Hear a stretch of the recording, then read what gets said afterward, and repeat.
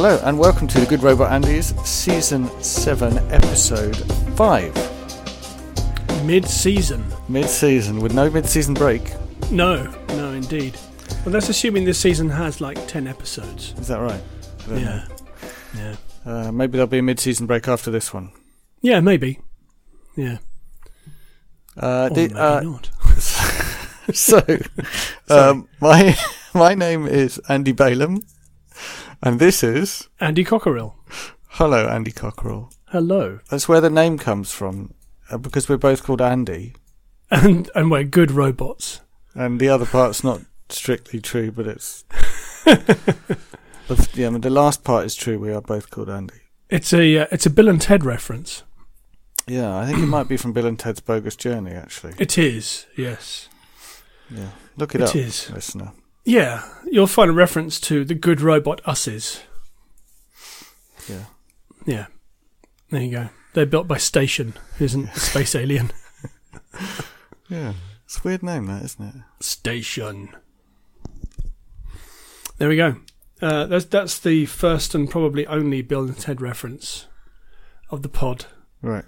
Today. Shall I do some any other business? Well, we normally say what film we're going to do, and then we do that.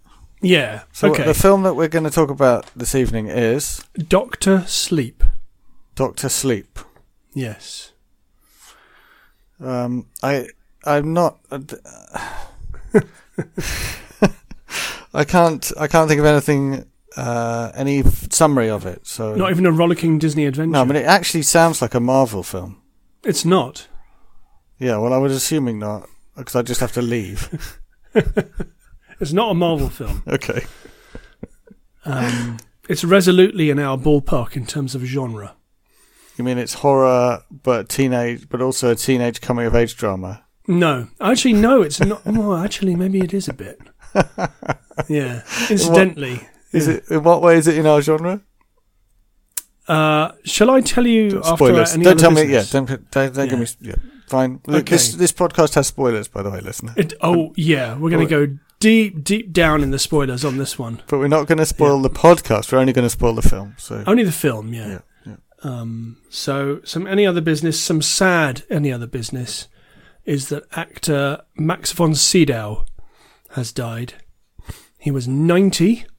And which is a ripe old age. He is known for being in the #1 horror movie of the 20th century, according to this podcast. What was that? The Exorcist. Oh, right. In which he played Father Lancaster Merrin. Okay. Aged up to look like he was 75. Right. When at the time he was in his 40s. Oh. Incredible makeup, but an amazing performance as well. So I did not know that he was not 75 when I first saw the movie. Me neither. Because his performance is so good. He never breaks out of his performance during the film. You never think, oh, he's not walking like a 75-year-old man. He looks his age, and that's an amazing performance. So was he in other things? Loads of things, yeah. So I was just looking back through his filmography. His featured in over 100 films and TV series. Wow. His most memorable film roles include the Knight Antonius Block in Ingmar Bergman's The Seventh Seal. I've heard of that. We've got another Bill and Ted reference then, because in that he famously plays death at chess.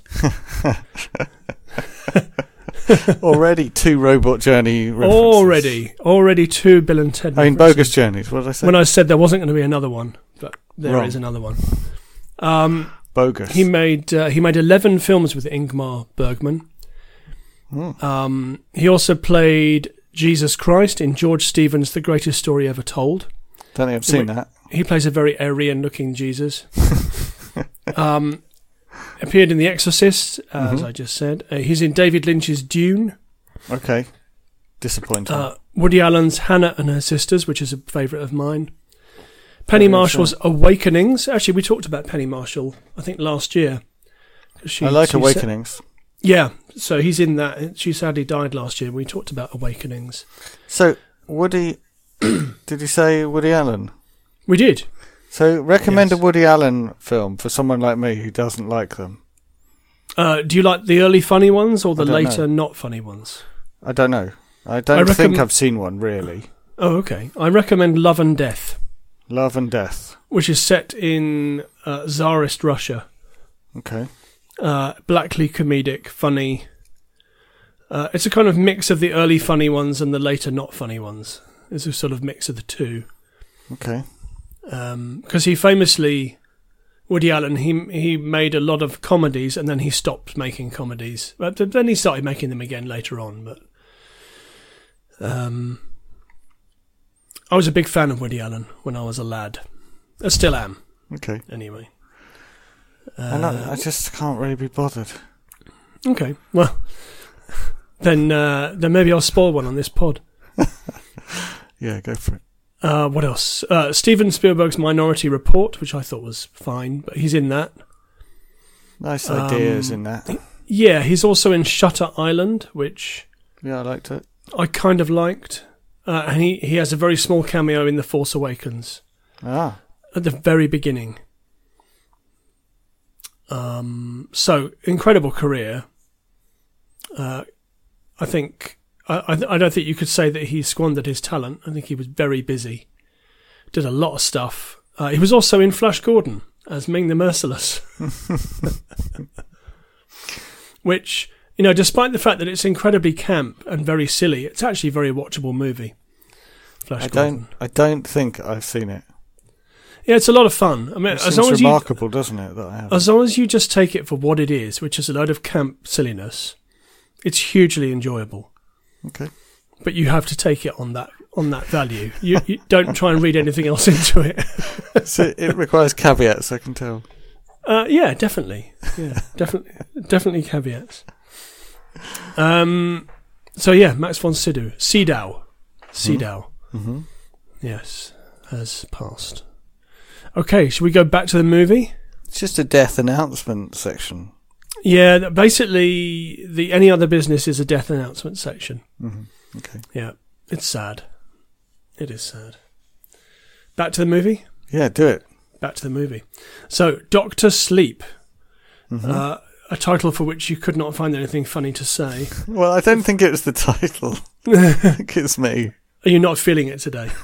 I don't know. I guess I'll just have to do a lot of talking. So this is marketed as Stephen King's Dr. Sleep. That will give you a clue. All right. It really sounds like it's very, very marvelly, but okay. Okay. It's a 2019, so very new, American supernatural horror film based on the 2013 novel of the same title by Stephen King. That's a relatively modern novel. I didn't realise he was even writing them. He's still writing, yeah. He's still churning books out. Not churning out. He's still writing, you know. And, I read a couple of his recent ones. I haven't read this one, but I read one called Duma Key, which I enjoyed immensely. Okay. And it is a sequel to King's 1977 novel, The Shining. Oh, you mentioned this before. Yes, I think I maybe mentioned it last year or the year before, where I said I'm quite excited about this film version. Right. So I think this is the first time we've featured a sequel on the pod. Oh. I could be wrong about that, though. Well, did we feature Terminator 2? No, we haven't done any of the Terminator movies. No, because it wasn't. That's not horror. We only did horror. Sci-fi, yeah. Oh, do you mean on the? No, did we do sci-fi? No, we did horror. Yeah. We did some sci-fi horror, I guess, like yes, Alien. But Terminator's not horror at all, is it? No, that's a sci-fi action. Yeah. So definitely. we were going to do like our top 3 Arnie films. Yes, we should still do that. Yeah. Wouldn't it just be Terminator 2, Terminator 2, and Terminator 2? Are there any other good Arnie films? Yeah, but, you know, Terminator 2 is just streets ahead of everything else. I like Terminator 1. Yeah, it's pretty good. It's pretty good. I think that T2 has more elegant storytelling. And a more compelling baddie as well. You think? Yeah, I think the T-1000, because the T-1000 just looks kind of ordinary looking and yet is unstoppable, makes it more scary. The T-1000 will definitely try to reacquire you there. Yes, it will. Yeah. And it's made of mimetic polyalloy. Mimetic polymetal alloy. Mimetic polyalloy. Yeah, exactly. So Doctor Sleep, the film, which also serves as a direct sequel to the film adaptation of The Shining. Okay, so how does that film have a sequel? Well, let's talk about that. Okay, let's talk about it. So The Shining, famously directed by Stanley Kubrick. Mm-hmm.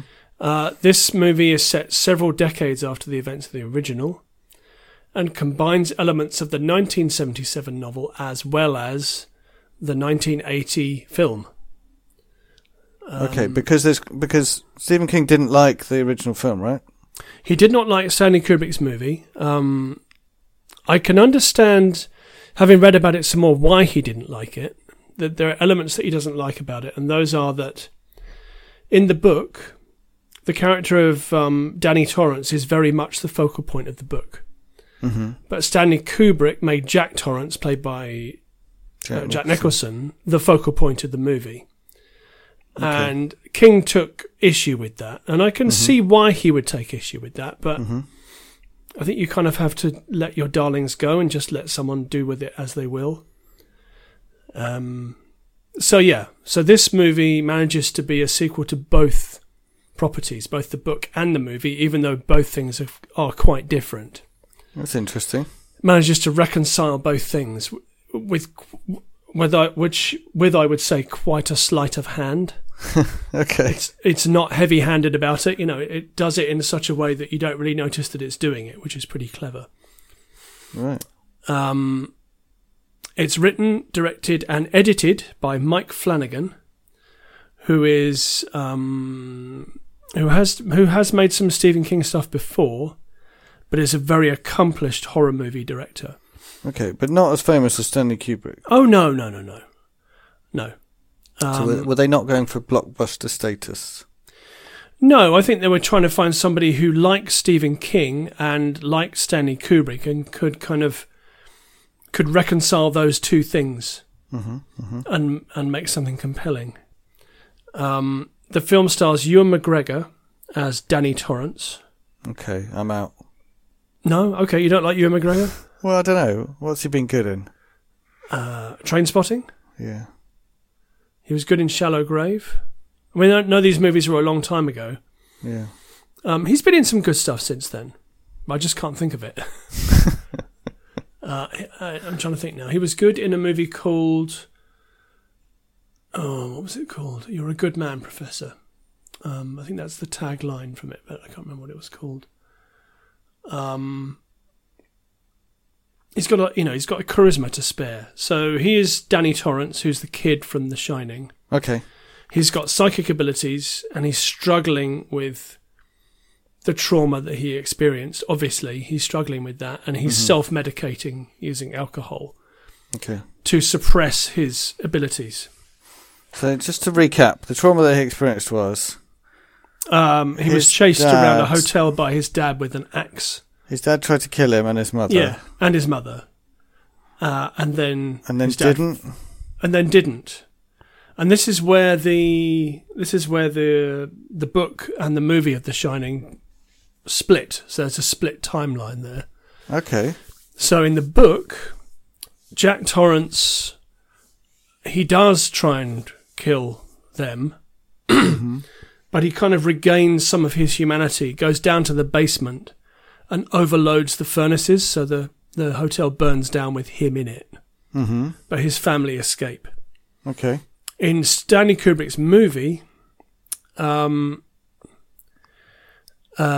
he freezes to death in the maze, and the hotel is still standing at the end. Okay. So there's there's quite a big difference there in the way that those two movies end. But he dies in both of them, and the mum and the boy both survive in both of them. Yes, but the hotel burns down in the book. So in Doctor Sleep, the film, the now adult Dan Torrance, as he's known, must protect a young girl with similar powers, although it has to be said more powerful than he is. Okay. he needs to protect her from a cult known as the True Knot, who prey on children with powers to remain immortal. That's a very Stephen King thing. And the leader of the True Knot is played by Rebecca Ferguson, who is an actress who's incredibly busy. What's she out of? I don't know if you would have seen anything with her in, actually, but she's been in the last 3 or maybe 2 Mission Impossible movies, which I find to be very entertaining. Very entertaining. Okay. I don't think I've seen them, but it's just people with those silly masks, isn't it? Yeah, it's people with silly masks. Yeah, that should be the tagline. Yeah. Yeah, people with silly masks. Tom Cruise running. Right, yeah. So she is the leader of the True Knot, and her character's name is Rose the Hat. Okay. Because she wears a hat. Oh, right, okay. Yeah. She's quite a powerful... She has the shine. In fact, they all have the shine, but they prey on children who have the shine, and they steal their powers. Their life force. Their life force, yeah. Okay. It doesn't hold back on that, but I'll talk about that in a moment. So the film starts with a flashback to 1980, so not probably in the sort of same time frame as when the events at the Overlook were taking place. Mm-hmm. Where we first meet Rose the Hat, and we first understand what they're doing, what they're up to. Although they are pursuing a little girl, and we don't see what happens to her. It all happens off screen in that case. And then later on in 2011, we meet them again, but none of them have aged. Okay, which is a bit weird. And then we start to understand why they haven't aged. How do they make that obvious? Because you could imagine that kind of passing you by if you weren't paying attention. If you're not paying attention, if you didn't see the 2011 flashcard on the screen, you might be... But they do talk about it. So, okay. So they recruit a young girl who they realise has the shine, and is using her shine to rob people. So she's getting them to go to sleep and then stealing their wallets or whatever. So the boy in the original, yes, the shine means being able to see dead people. Or not? Yes, it does for him. Okay. But everybody's shine. It appears that everybody's shine is different. Okay. So we can sort of take the shine as being psycho. What are we talking about? Kinetic abilities, telekinesis. Does he have telekinesis? I feel like there's something. Dan Torrance doesn't have telekinesis. Okay, no. He just has seeing dead people. Okay. He can see dead people, but what they go into in Dr. Sleep is that the dead people seek out Dan Torrance. Okay. Because they want his shine. They want his power. Okay. And that's what was going on at the hotel. Okay. So they had nothing to do with Jack. They were after Dan. And that's what's in the book, is that Dan is the focus point, the focal point for what's going on. So was it just a coincidence that this very special boy was also in this very perilous situation in the first film/book? A coincidence? How do you mean a coincidence? Does the shininess of the boy have anything to do with Jack going mad? Yeah, no, possibly not. Possibly not, because I think Jack was also self-medicating on booze, and was ready to go mad, if you see what I mean. Jack has the shine? Yeah. Maybe. We actually meet Jack at the hotel later on in the movie. Whoa. Okay. Not Jack, but someone playing Jack, but someone who looks a lot like him. Okay. So, yeah, Dan is back to the present day. Dan is not quite the present day, actually, like 5 years before the present day. Mm-hmm. Dan is self-medicating. He's a mess. Mm-hmm. He really is a mess. He's drinking. He's picking up women in bars. and getting horribly drunk, and I would say he doesn't have anywhere to live. He's basically homeless. We see a scene of him going to a coach station and putting the money on the counter and say, how far will this get me? Right. Because he's got nothing left. He's a complete mess. We see flashbacks to him with his mum. So this is a different, obviously a different actor playing young Danny Torrance and a different actor playing Shelley Duvall. She has a very distinctive look, the original actor. Very distinctive, and they have found someone who looks a lot like her, but her look is very distinctive. Mm-hmm. Yeah. Honestly, it doesn't really matter. You know who these people are. Mm-hmm. Okay. It doesn't really matter that they don't look exactly like them. Do you have to be a bit on it with what The Shining? Because I feel like I didn't really understand The Shining. You're helping me actually, but okay, that's good. Do you feel like you have to be on it to get this film? Or? No, it does a great deal of Basil exposition for you to keep you up to date with it all. So we see in flashback, Dan's life with his mum, living in Florida, and we see in The Shining the hideous lady in the bathtub. Yeah, she is still haunting him.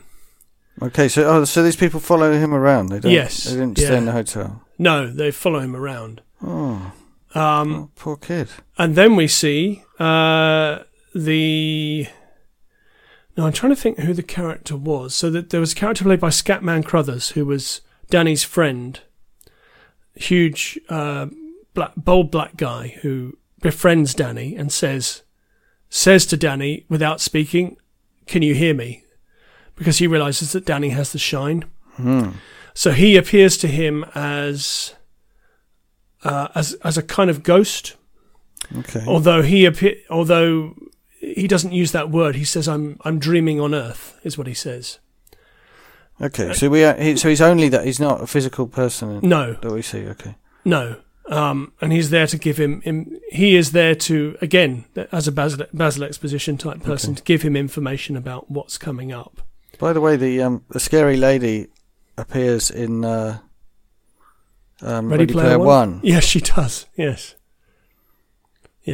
It's good. I think it's okay, that bit. The only times I've watched it, I was more worried about whether my kids were terrified than actually enjoying the film in that. Yeah, I watched that with my son, actually, and I didn't think that sequence was all that scary, considering it's taken straight from The Shining. Yeah, well, it's probably more scary for someone who's got the context of the whole of The Shining. Yes, absolutely. Yeah. So, yeah. Dan's at rock bottom. There's flashbacks. And so his friend, who is dreaming on Earth, gives him information about how to lock these spirits, these unquiet apparitions away. Mentally lock them away in boxes in his mind. He gives him information on how to do that. Okay. So he's able to do this, which is good for him because he's, but not good for him as an adult because he's still a mess.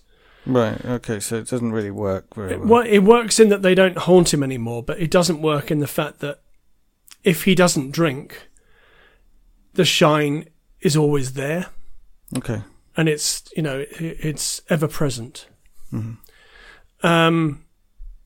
But he ends up using his last bit of money to travel to a town, and there he meets a character played by Cliff Curtis, who was actually in Fear of the Walking Dead. Cliff Curtis. Okay. Can't remember. I don't know what character he plays in it, but he is in Fear the Walking Dead. I've watched most of one series of Fear the Walking Dead. I've got a few recorded that I might watch soon. I liked it, actually. I thought it was... I like the different location. It's like that you got to watch The Walking Dead, but again. Yes, because you watched it from the very beginning. Yes. Yeah. And Cliff Curtis is a recovering alcoholic and a recovering drug addict who sees Dan Torrance and recognises himself, immediately recognises himself, a man who's at rock bottom, and offers him, okay, I'm going to help you out. I'm going to take you to the place where I live, where he's renting a room. I'll vouch for you and I'll pay for your first month's rent. because he sees that he is about, he's at rock bottom and he can only really go, he's probably going to die because he's so unwell. And it's at this point that one of the plot points appears. So Dan is in a room in this guest house, and the landlady says, "You got to be quiet. Previous guy was a math student, and he made me make this blackboard wall so he could do his calculations on it. But he wasn't quiet, and you've got to be quiet." And we don't really think of anything at this point. She says, "All you need to know is," and she draws on the blackboard how much the rent is per week. She says, "That's what you got to worry about." It's a nice moment, actually. It's very well done. Weird. But this wall will be very important. Okay. In that, we then cut to a young girl called Abra, who is having a birthday party. And she is a little girl, not a little girl, I suppose, I don't know how old she is, about 12 probably. And she has the shine. Okay. But her shine is out of control. She has telekinetic abilities. She can read people's minds. And her parents are understandably terrified of her. They don't know what to do with her. They don't know what's going on. And Dan is now doing pretty well. He is attending AA meetings. He's working, and he gets a job. So at the AA meeting, the local doctor is chairing the AA meeting, who is also a recovering alcoholic. And the doctor looks down on his wrist and says, "I just can't think what I've done with my watch." And before he says, I can't think what I've done, Dan says, "You left it in the operating room when you were scrubbing." And the guy just stands there and looks at him and says, "How did you know that?" Says, "Oh, it's just a feeling, it's just a feeling I get." So he gives him a job, not because of this feeling, but because he feels that Dan is a bit special. He gives him a job at the hospice, cleaning floors and doing menial kind of work. Finding watches. Finding watches, cleaning floors. And it's when he's there that there's a cat that lives at the hospice.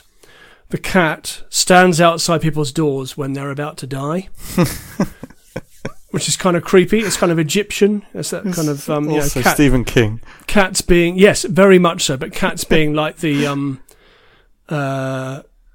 a cat to help you through the afterlife kind of thing. Right. I mean, it's a bit like Death out of Bill and Ted's Bogus Journey. Oh, that's the third reference now. The third reference to Bill and Ted. So Dan sees this and he goes in the room, and because of his shine, he's able to communicate with these people without speaking.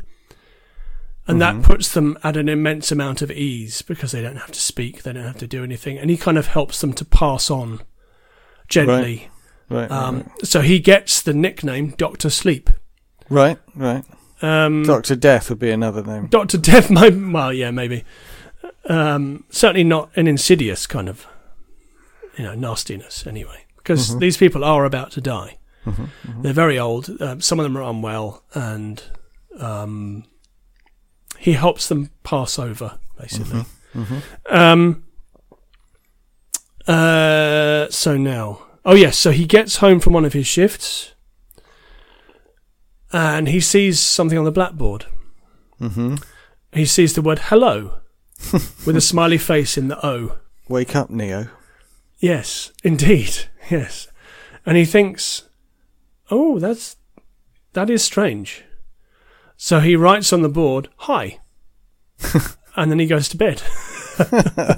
He doesn't really think about it too much. Instead of freaking out, for example. Yeah, exactly. Instead of wiping it off the blackboard and then leaving the place immediately, he writes "Hi" on the blackboard and proceeds to have a conversation via the blackboard. He doesn't know who it is, but it is Abra, who's the little girl who we've seen before. Okay. But Abra is on the radar of guess who? Rose the Hat. And Rose the Hat realises that Abra is incredibly powerful. Okay. Is Abra, like, scary? You know, her parents are scared of her. Is that because she's hurt people? Or No, she hasn't hurt anybody. Okay. But she knows stuff that she shouldn't be able to know, and she can move stuff with her mind. It's all generally quite spooky. So Rose the Hat has got her psychic scent and wants to either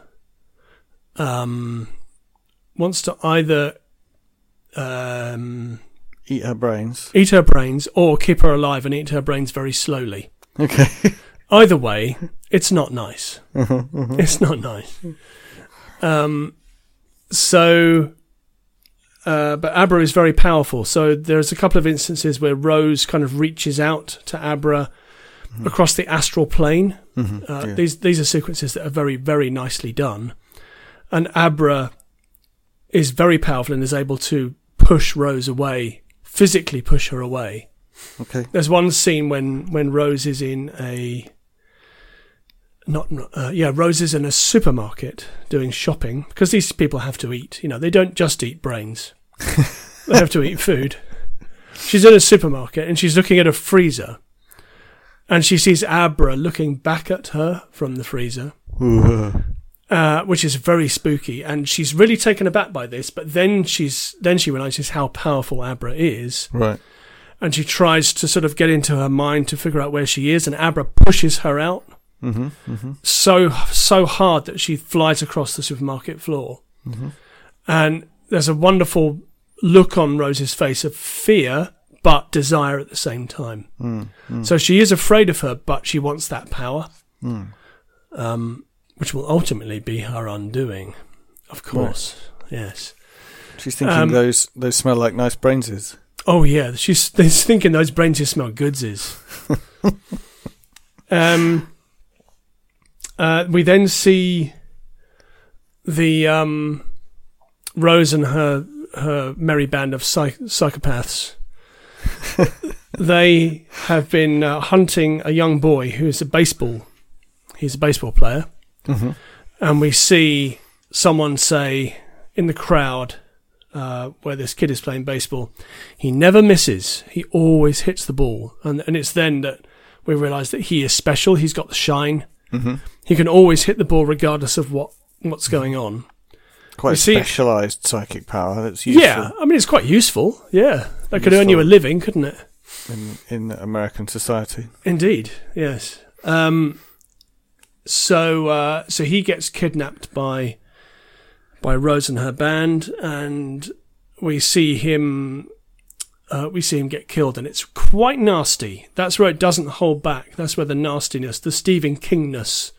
Okay, I was wondering what you meant when you said the not holding back, but that's what you mean. Yeah, I mean, I think that King can be at times pretty nasty, and this is one of those times. But it's in service of the plot, because Abra sees this happening but can't do anything about it. Okay. And then she finally, Dan is asleep, and he hears something cracking, and he turns to the blackboard, and guess what's written on the blackboard? Backwards. Red rum. Yes. It's fantastic. So it's like, oh, we're doing that, are we? But it works. It cool. Really absolutely works. So he sees that, and of course that throws him into a spiral. Oh my God, yes. So he sees red rum. He gets up, he gets a piece of chalk, and he puts on the blackboard. Just for listener, that's a reference to the first film. It's one of the scariest bits. Yes, it's absolutely terrifying. Little kid going, red rum. Red rum. Red rum. Which is murder backwards. Which is murder backwards. Yes, because he sees it written in a mirror. So Dan gets up and he writes on the blackboard, "Who?" ? And he's obviously incredibly unsettled by this. He comes back. So he's got a kind of a friendship with this person. So he kind of trusts whoever it is. He trusts. Yeah, I mean, okay. I think he sees it as a bit of fun, but now he doesn't see it as a bit of fun. Now he sees it as a serious thing. So he comes back from his shift and he sees on the blackboard, "Baseball boy." But this doesn't obviously mean anything to him at this point. But Abra then reaches out to him with her mind and speaks to him and says, tells him what happened, and says, I think I should have done that in the first place. Well, maybe, yeah. I think she was probably too scared to do that. Okay. She reaches out to him and she says, I can find them because one of them was handling his baseball glove. Okay. And I know where he's buried. And if you get me the glove, I can find them. I can find out where they are. Okay. And he is really reluctant to do that. He says, you need to let this go. You need to just forget about them. And she says, but they're trying to find me, which is why I need your help. Okay. And then Dan's friend from the Overlook... Is he still doing okay at this point? Is he doing okay? Yeah. Yeah, he hasn't started drinking again, although he is seriously thinking about it, which you can probably imagine. So then back in the hospice, he sees the cat go to a room and he says to the cat, why are you going to that room? It's empty. There's nobody in there. So he goes in there and his friend from the Overlook is there and says, this is my last dream on Earth. You need to help that girl. You need to give her what she wants, because if you don't, they're going to get to her. So you need to help her. So that's what makes his mind up, really. Okay. So together with the man who vouched for him and is sort of has been a great friend to him, they go to dig up. Well, he says on the way there, the guy says, "Okay, so this stuff you've told me, either you've made it up, and we go and dig, and there's nothing there, and that's fine. That's crazy, but that's fine. But if you're telling the truth, then I just don't know what to do with this information." Fair enough. And he says, "Okay, well, I am telling the truth, and you're just gonna have to trust me." So they get there and they dig, and then they eventually find the boy, and it's that scene is really tough to watch because they're just so disturbed by this, because they didn't bury him very deep, and it's he in another very Stephen King like scene. Dan's friend says, "I know this smell because I used to be a hunter. Did I tell you I used to be a hunter?" He says to him. He says, "No, you didn't." He says, "Yeah. Once I went hunting and I saw a deer and I shot it. I winged it. I ran after it and it disappeared. I completely disappeared. Didn't see it. And then I was out there another day and I smelt something and it got stuck in a tree and it couldn't get out and it just died there." And he said, "And I smelt this exact smell that day." And that's a very Stephen King kind of scene. And I never hunted again. That's what he says. I never hunted again. So they find the boy, they get the glove, and they take it to Abra, and she then figures out where Rose the Hat and her merry band of psychopathic soul suckers are, but they don't really know what to do. Yeah, about this. They should have made a plan. Yes, but so they do put together a plan. Okay. So he asks his friend if he still has hunting rifles. Used to be a hunter, you know. Yes, exactly. That's important information. Information. And they lay a trap for Rose, but Rose doesn't come because she is afraid. She is afraid that maybe Abra's got so much power that she can defeat her. So she stays away. She sends all of her friends to go there. And they lay a trap. So they have a nice clearing in the woods, and Abra is sitting on a table, and they approach her, and they give her a sedative, and then they realise that it's a decoy. They've actually sedated a stuffed unicorn, a toy unicorn. And Abra is not there at all. She is projecting herself. Okay. To make it look like she's there. She's powerful. And as they're all there, they all get picked off one by Dan and his friend, which is, again, quite a nasty scene. It doesn't really hold back on that. But the young girl that the that Rose had recruited, the one who is making people fall asleep and can use suggestion to get people to do stuff. She tells Dan's friend to shoot himself, and he does. So that's that's nasty. It is quite Stephen King-ish. Like it definitely is. Yeah. Sometimes I think it's quite childish. Yes, that's fair. But that can be quite macabre.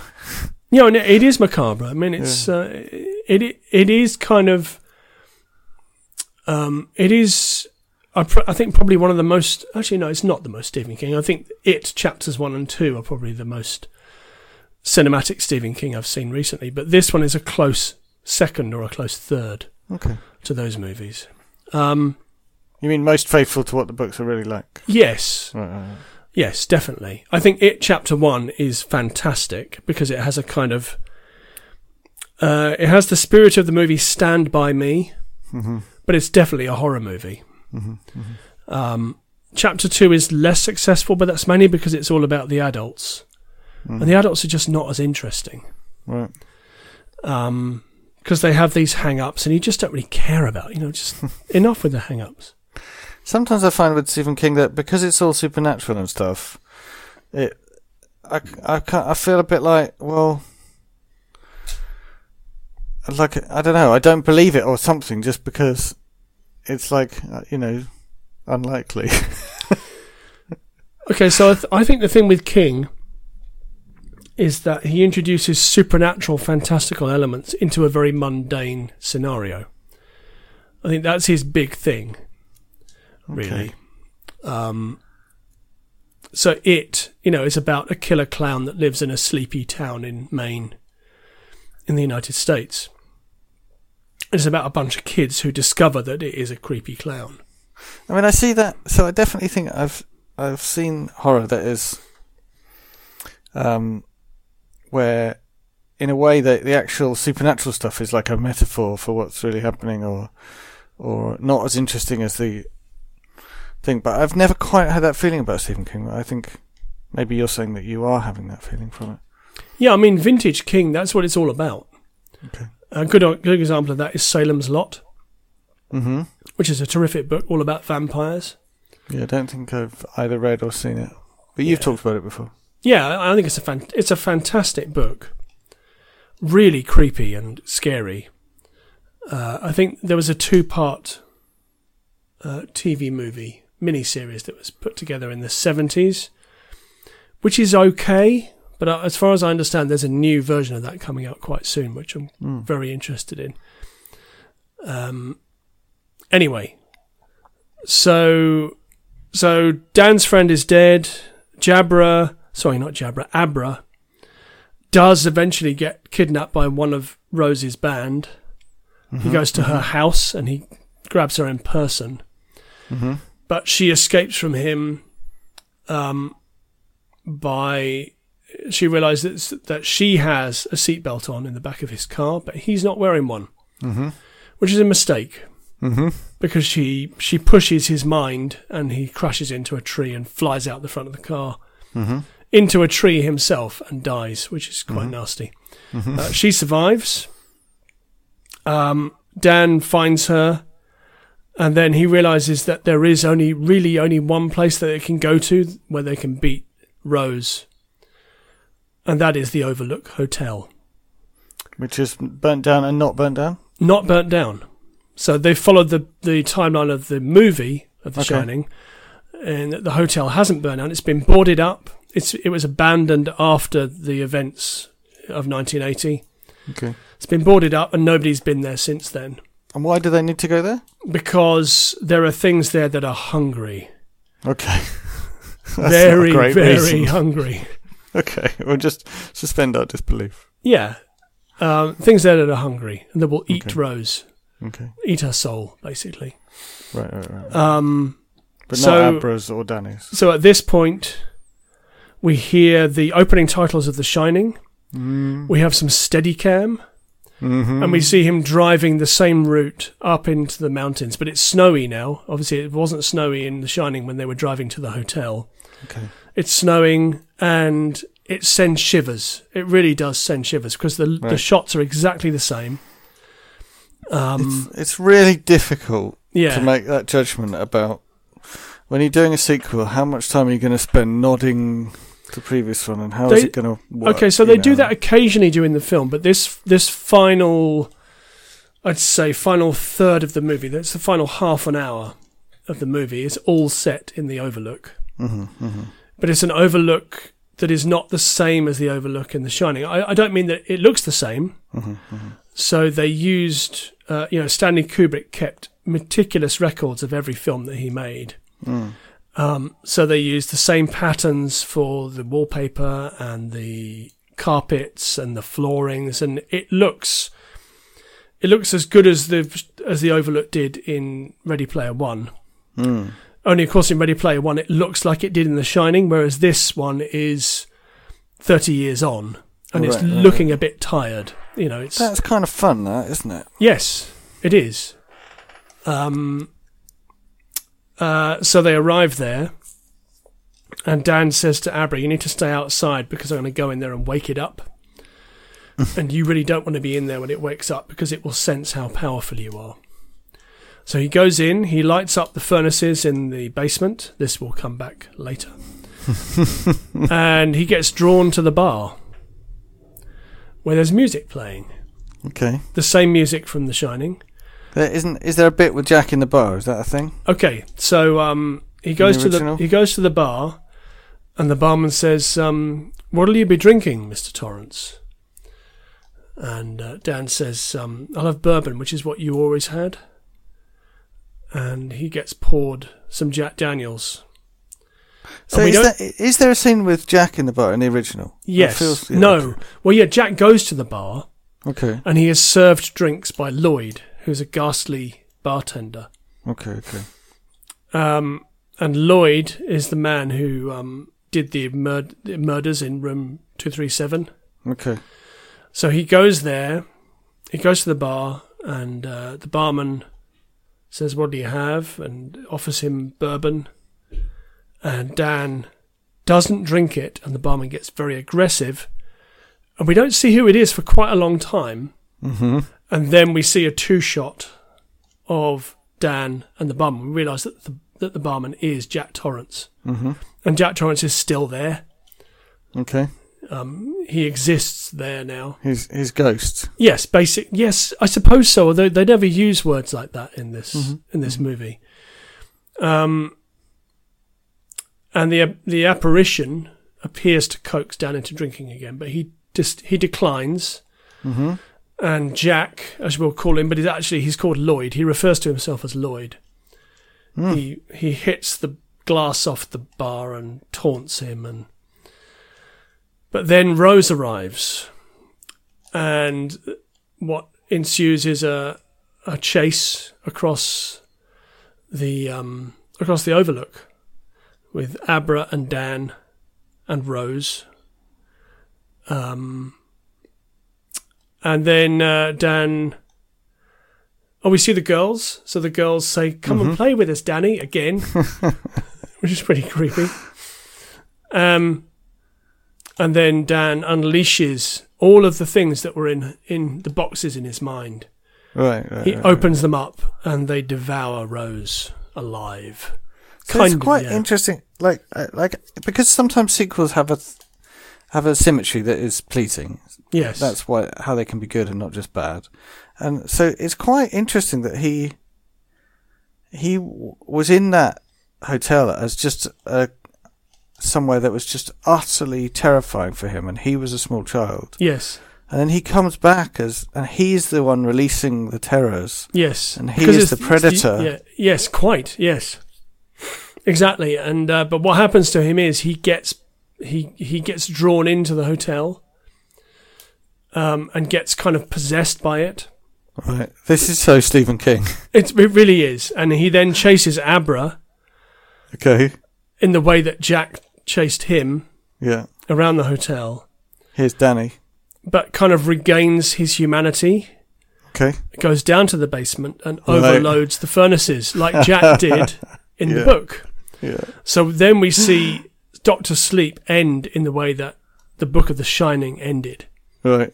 So Right. Dan sacrifices himself so that she can escape. Did you ever watch the one about the political drama where he keeps turning to the camera? Oh, turning to the camera.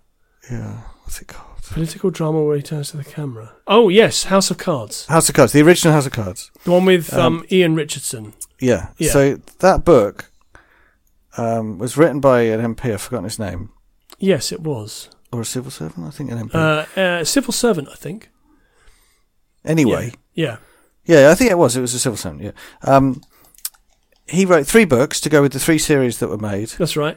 And at the end of each book, he killed off the main character. Yeah, but then brought him back again. Then the TV series chose not to kill him off, so he just continued the next book from that point as if he hadn't died. Right. Yeah, that's right. Yeah, a bit like that, really. So so Stephen King is like trying to get the ending he wanted by just writing a whole other book. I suppose so, but I think it's more down to Mike Flanagan, who adapted this book, but has also effectively adapted Stanley Kubrick's The Shining into this movie as well, and managed to make all 3 things. So you've got an adaptation. Sorry, you've got 3 things. You've got the original book of The Shining. Mm-hmm. Maybe you've got 4 things actually. You've got Stanley Kubrick's version of The Shining. Mm-hmm. You've got Stephen King's novel of Dr. Sleep, and you've got Mike Flanagan's adaptation of Dr. Sleep. And he manages to make all of those things work together. Right. Yeah. Which is quite a feat. Right. And I mean, the sequeliness of it sounds really quite interesting. It is interesting. Yeah, it really is. Reflections of the previous thing. It's interesting because it's about, Dan Torrance. It's about him struggling in his life to get away from what he was, but ending up getting pulled back into it anyway because that's who he is. He's using his power in a righteous way.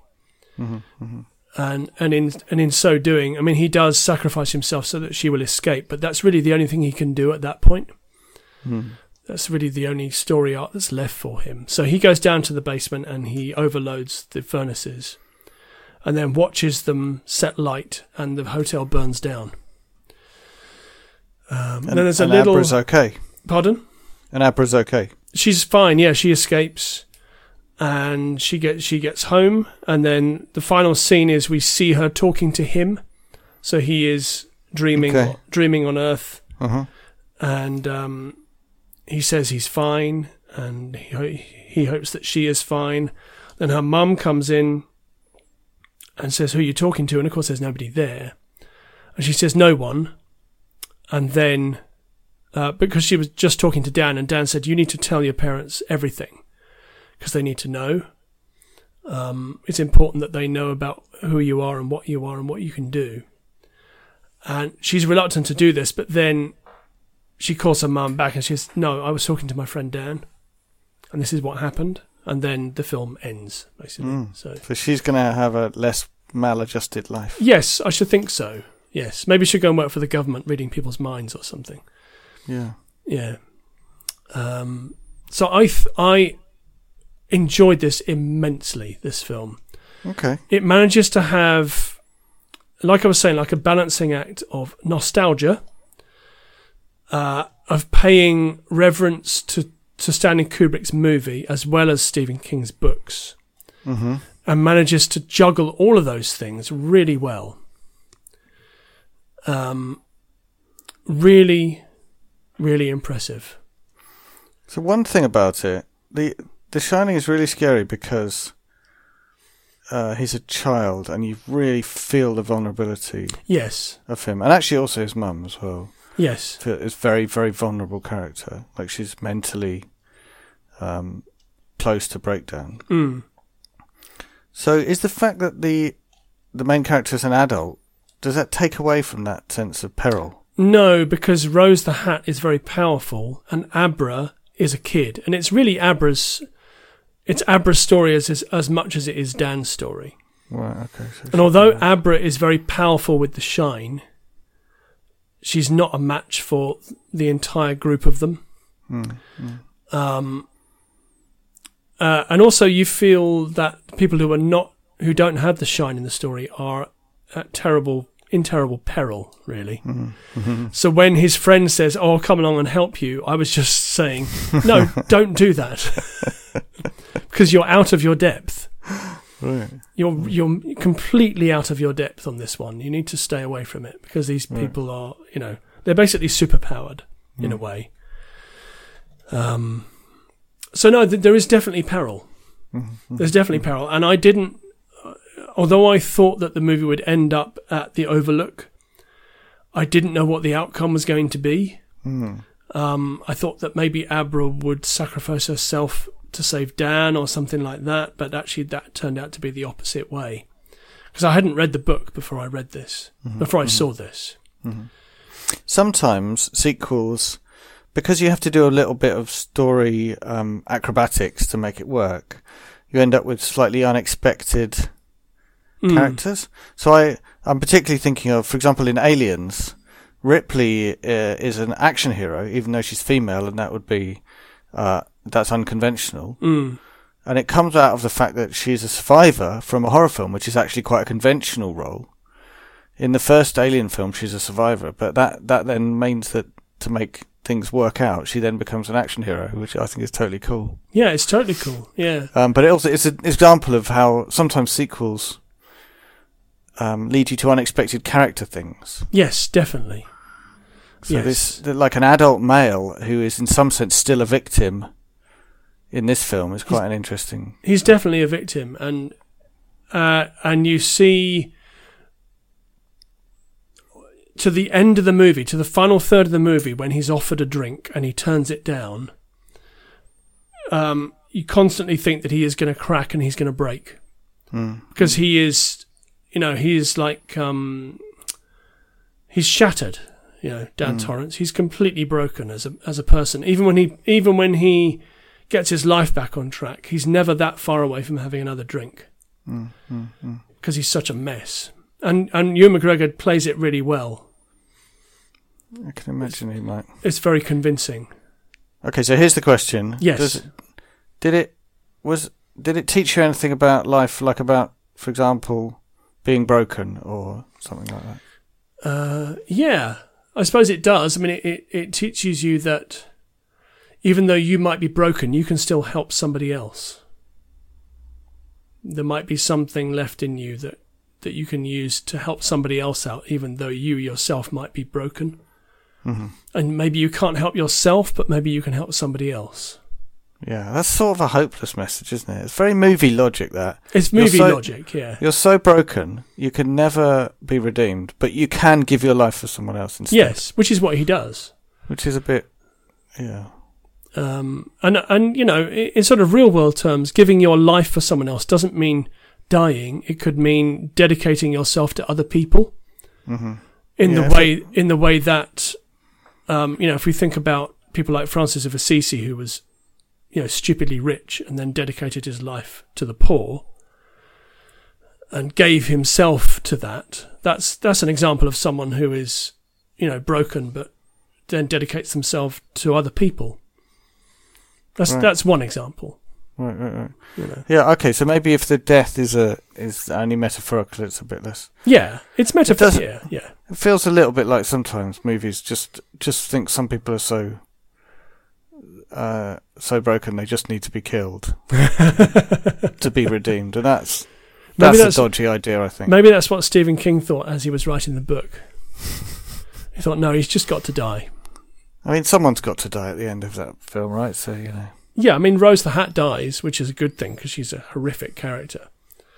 Yeah, no, but I mean, you can't just have all the goodies get to the end, surely. No, someone's got to check out. I mean, obviously his friend gets killed, which is quite nasty. Because his friend basically has nothing to do with it. Yes, collateral damage. He was wearing a red uniform. He's along for the ride, and he shouldn't have gone. He should have lent him his car. Yeah, and his gun. And his gun, and said, just go. Here's my keys. I don't want anything to do with this. Good luck. Good luck. But he didn't do that. That's not what happens, is it? Yeah, it is hugely successful, I'd say, as a movie. And when I first heard about this, I was quite excited. Mm-hmm. I missed it at the cinema when it came out, but I remember Mark Kermode reviewing it on his radio show and really enjoying it. Mm-hmm, mm-hmm, I think he used the phrase, "It's a lot better than it has any right to be." Right. Which I think is, talking about it's trying to follow up The Shining, the movie of The Shining, and it does so. It does so without actually following it up,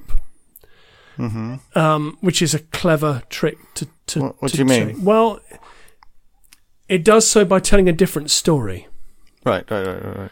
Yeah, as opposed to some sequels which just try and do the same thing again. Yeah, it's definitely not the same thing again. So I think it's interesting that I can't think of a film we've referenced in the middle of this podcast that wasn't itself a sequel. So I talked about Aliens, we talked about Terminator 2, and we talked about Bill and Ted's Bogus Journey. And they're all sequels, and are all arguably better than the original. Oh, Bogus Journey is a lot better than Excellent Adventure. Yeah, there's no doubt about that. Yeah. Excellent Adventure is actually quite a ropey film. Yeah, it only really needs to exist so that you can have Bogus Journey. Yes, absolutely. Which I certainly wouldn't say about Alien or Terminator 1, but Terminator 1 is made a lot better by Terminator 2. Oh, definitely.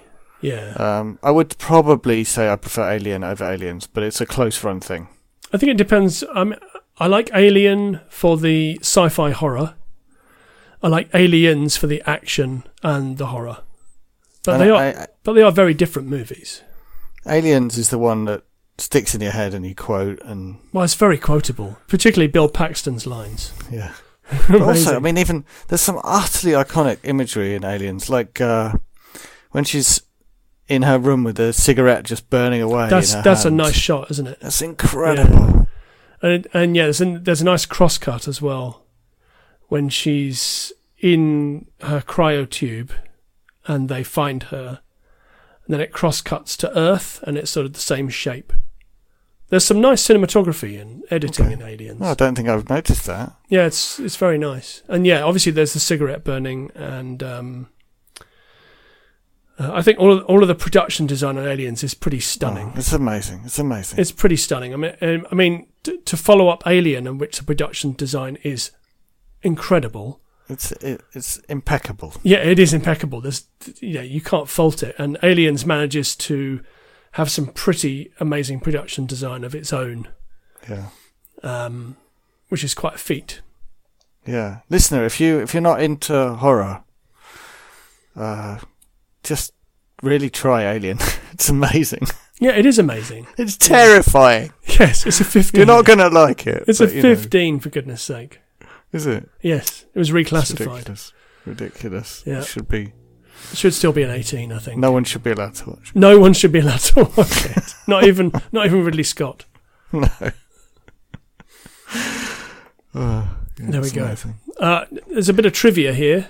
Mm-hmm, mm-hmm. So, Danny Lloyd, who played Danny Torrance in The Shining, makes a cameo appearance as a spectator at the baseball game. Why didn't they get him to do the actual thing? He's the only actor from The Shining to make an appearance. He's been retired from acting for 38 years. He was direct messaged on Twitter by Mike Flanagan to appear in the film, and he said yes. So he's just in the crowd. Okay, so he's not interested in acting. No, he's a school teacher, and apparently a very good one. So they did not offer Jack Nicholson anything, but they knew that he'd been approached for Ready Player One, and he seems to be very serious about being retired. So they didn't approach him for this. Okay. But apparently he said Jack apparently did contact them and said he supported it and said good luck. That's cool. So, which is cool. So it sounds interesting. The sequel stuff, the kind of it sounds like they've done an interesting enough stuff with the story that it does sound quite good. Yeah, it is good. I think you should put it in your PVR because it's worth it. So I watched the director's cut, which is 3 hours long. I watched it in 2 sittings. That's long. That is long. The theatrical cut was 150 minutes, so 2.5 hours. So they managed to find half an hour, which is Wow. Quite a lot. Did that not feel quite slow then? No. Well, yes, it feels slow, but it doesn't feel ponderous. So it takes its time. But I thought the pacing for a 3-hour movie was really good. Because I don't have a great deal of love for The Shining. No, I know. And I think the slowness of it is a factor. Yeah, it does take its time, doesn't it? Yeah.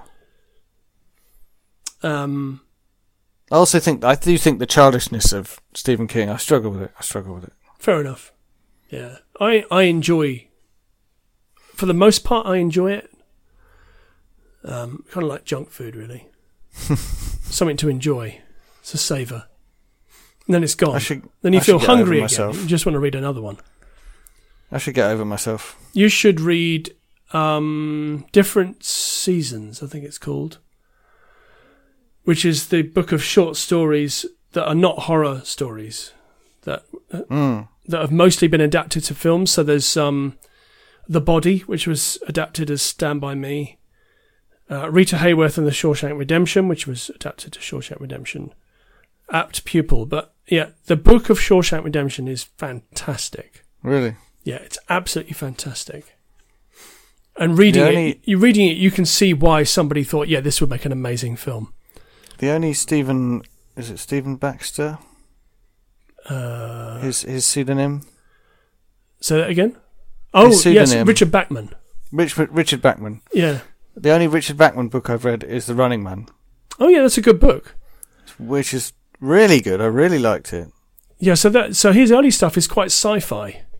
It was completely sci-fi. There's Bachman, there's Running Man, and there's The Long Walk as well. Oh yeah, which I haven't read. Which is very good. That's being made into a movie. I'm not sure how they're going to deal with that. Bunch of people walking, basically. Yeah, so Bachman stuff is really interesting. It's quite hard sci-fi, sci-fi action horror kind of thing. But then the Running Man, speaking of Arnie films. Do we have to talk about The Running Man? It's not good. No. It's not good. And not in a good way. No, it's just rubbish. It's just really annoying. Yeah. Yeah. Don't check it out. No, don't bother. Watch T2 instead. Again. Yes. So I'll just give you the Rotten Tomatoes summing up. And it says, it forsakes the elemental terror of its predecessor for a more contemplative sequel that balances poignant themes against spine-tingling chills. Brian Tallarico of RogerEbert.com gave the film 3 out of 4, saying, Flanagan was tasked with making a sequel to a film that stays loyal to a book that ignores the changes made in the first movie. This isn't easy, and different characters are in different places at the end of the book and film versions of The Shining. Flanagan has to tie the two together. And while one can sometimes feel Flanagan struggling to satisfy both King and Kubrick fans, he's talented enough to pull off this difficult blend of legacies. Yeah, I think that he is talented. I think the first movie I saw of his was a movie called Oculus with Karen Gillan, which I really enjoyed. And don't you ever seen that? And then I watched that and thought, this guy knows how to put a horror movie together. And make it seriously scary, but also give you enough other stuff like production design and character work to keep you interested. Mm-hmm. So I heartily recommend Dr. Sleep if you haven't seen it. Didn't do that well at the box office. I think maybe the title put some people off because it's not called The Shining 2. Sounds like a Marvel film. It sounds like a Marvel movie. So didn't do that well at the box office, but Warner Brothers believed it enough to give him a director's cut on home entertainment, which is something. So yeah, really liked it. Yeah, and I might check it out. Things that I've been consuming recently. Yes. I've been reading a sci-fi book called Rosewater. Oh yeah, I've heard of that. I think it's quite interesting. It's set. There's an alien has appeared on the Earth, like a big blobby thing. Blobby! That no one can go in. And if you get near it, sometimes it vents this weird gas that heals you of stuff. Ooh. but it also reanimates corpses, because the aliens seem to not really get humans that well, or that's the kind of impression you get. Right. So after the venting's happened, all these reanimated corpses are wandering around that have to be finished off. Wow, that sounds good. And it's also, the presence of the alien has also caused some people to have a kind of psychic type power, which is scientifically explained. But I'm trying to think I'm sure I've heard of this. And it's the style of it is quite interesting and different. And I'm getting really near the end, and things have changed a bit now on my understanding of how things. It's a trilogy. Yes, there are a couple of others that I'm hoping to. Okay. But it's pretty different, but it's quite hard sci-fi-ish. It's quite good. I quite like it. The main character is inscrutable. It's really interesting. Excellent. I feel like if I got to the end and found out actually nothing was how I thought it was right from the beginning, then that wouldn't be a surprise. At the moment, I still don't really know, but a lot of things have already turned out not to be what I thought. I feel like the main character might be totally unreliable. So this is set in Nigeria, is that right? That's right. Yeah, that's nice. Yeah, and it's set in. So the alien first landed in London, and it stayed there for a while, and then the Brits dropped a nuke on it, or a large bomb of some kind. So it sklooked into the Earth's crust and moved to the middle of the countryside in Nigeria. Right. Okay. And popped up there. At least that's what I think happened. So it's set in the year 2066. Yeah, and it has lots of flashbacks jumping through the main character's life. Okay. Things. Yeah. It's all right. Yeah, it's good. Nice. That sounds good. I'll just see if there's an audio book of it. There probably is. Cool. Excellent. One for you to consume, listener. Yes. Yes, indeed. Just going to have a look and see if there's an audio book. Man looked something up on the internet. So, it seems like the country is going to grind to a halt. Yes, because of coronavirus. Yeah, thanks to So we've got a working from home day tomorrow. Just the one? Well, to test everything works. Oh, okay. But you know that. Yeah, it works for me, but whether it'll work when everyone's at home. But presumably there's got to be somebody in the office? I don't know. So there's got to be people at least available to get to the data centres and stuff. I don't know whether there's got to be someone in the office. Right, and the data centres are somewhere in London. Some of them. Some of them are in cloud. They're all in other places. Actual places. They're all in data centres somewhere. Yes, indeed. Yeah. Yes, Rosewater is available on Audible. Right. So I shall definitely consider that. Do consider it. Yeah, 13 hours long. Good for commuting. Right. Cool. I grab all 3 and binge them. So, listener, we hope that you are well during the COVID-19 outbreak. We are. We hope, we trust that the world economy won't collapse to the extent that podcasts continue to exist. Yeah, that would be bad. Because obviously it's all about us. I was reading some advice for people who have respiratory diseases. People like me who are wheezy asthmatics. If you catch coronavirus, is to keep using your inhaler, pretty much like you would if you got the flu or you got a bad cold. Keep using your puffer, and if it gets worse, then consult your doctor. But otherwise, you don't need to be stockpiling toilet paper if you've got asthma.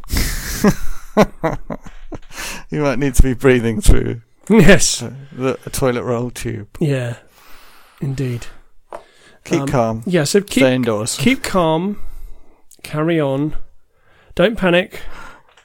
It'll pass.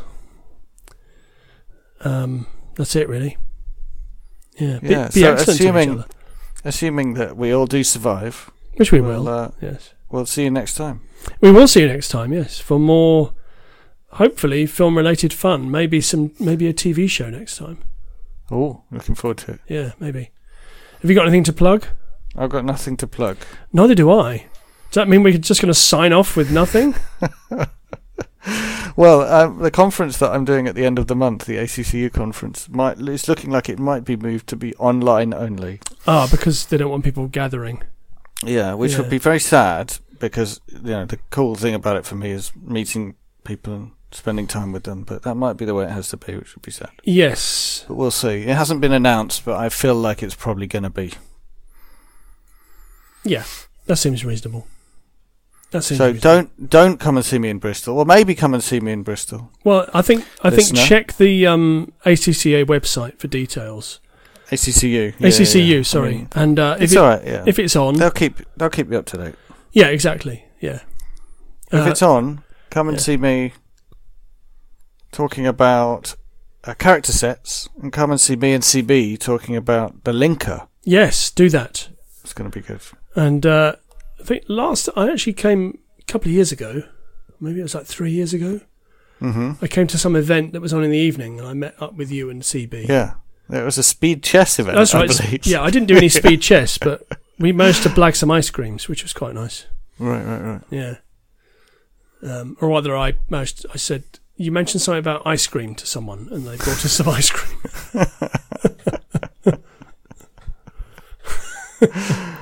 It was all a bit Hitchhiker's Guide. I felt very much like Ford Prefect.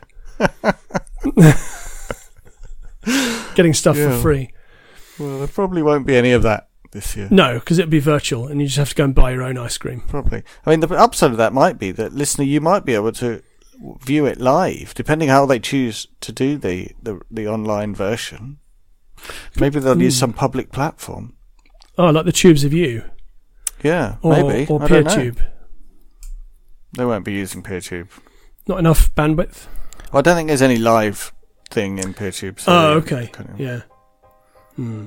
But also, they just won't. They just won't use it. Yeah. Like 5 people use it. But you're one of them. I'm one of them. You're one of them. Yeah. That's it then. That's it. Yeah. Thank you very much. Yeah. Thank you very much for listeling, listener. Cool. See you next time. Goodbye.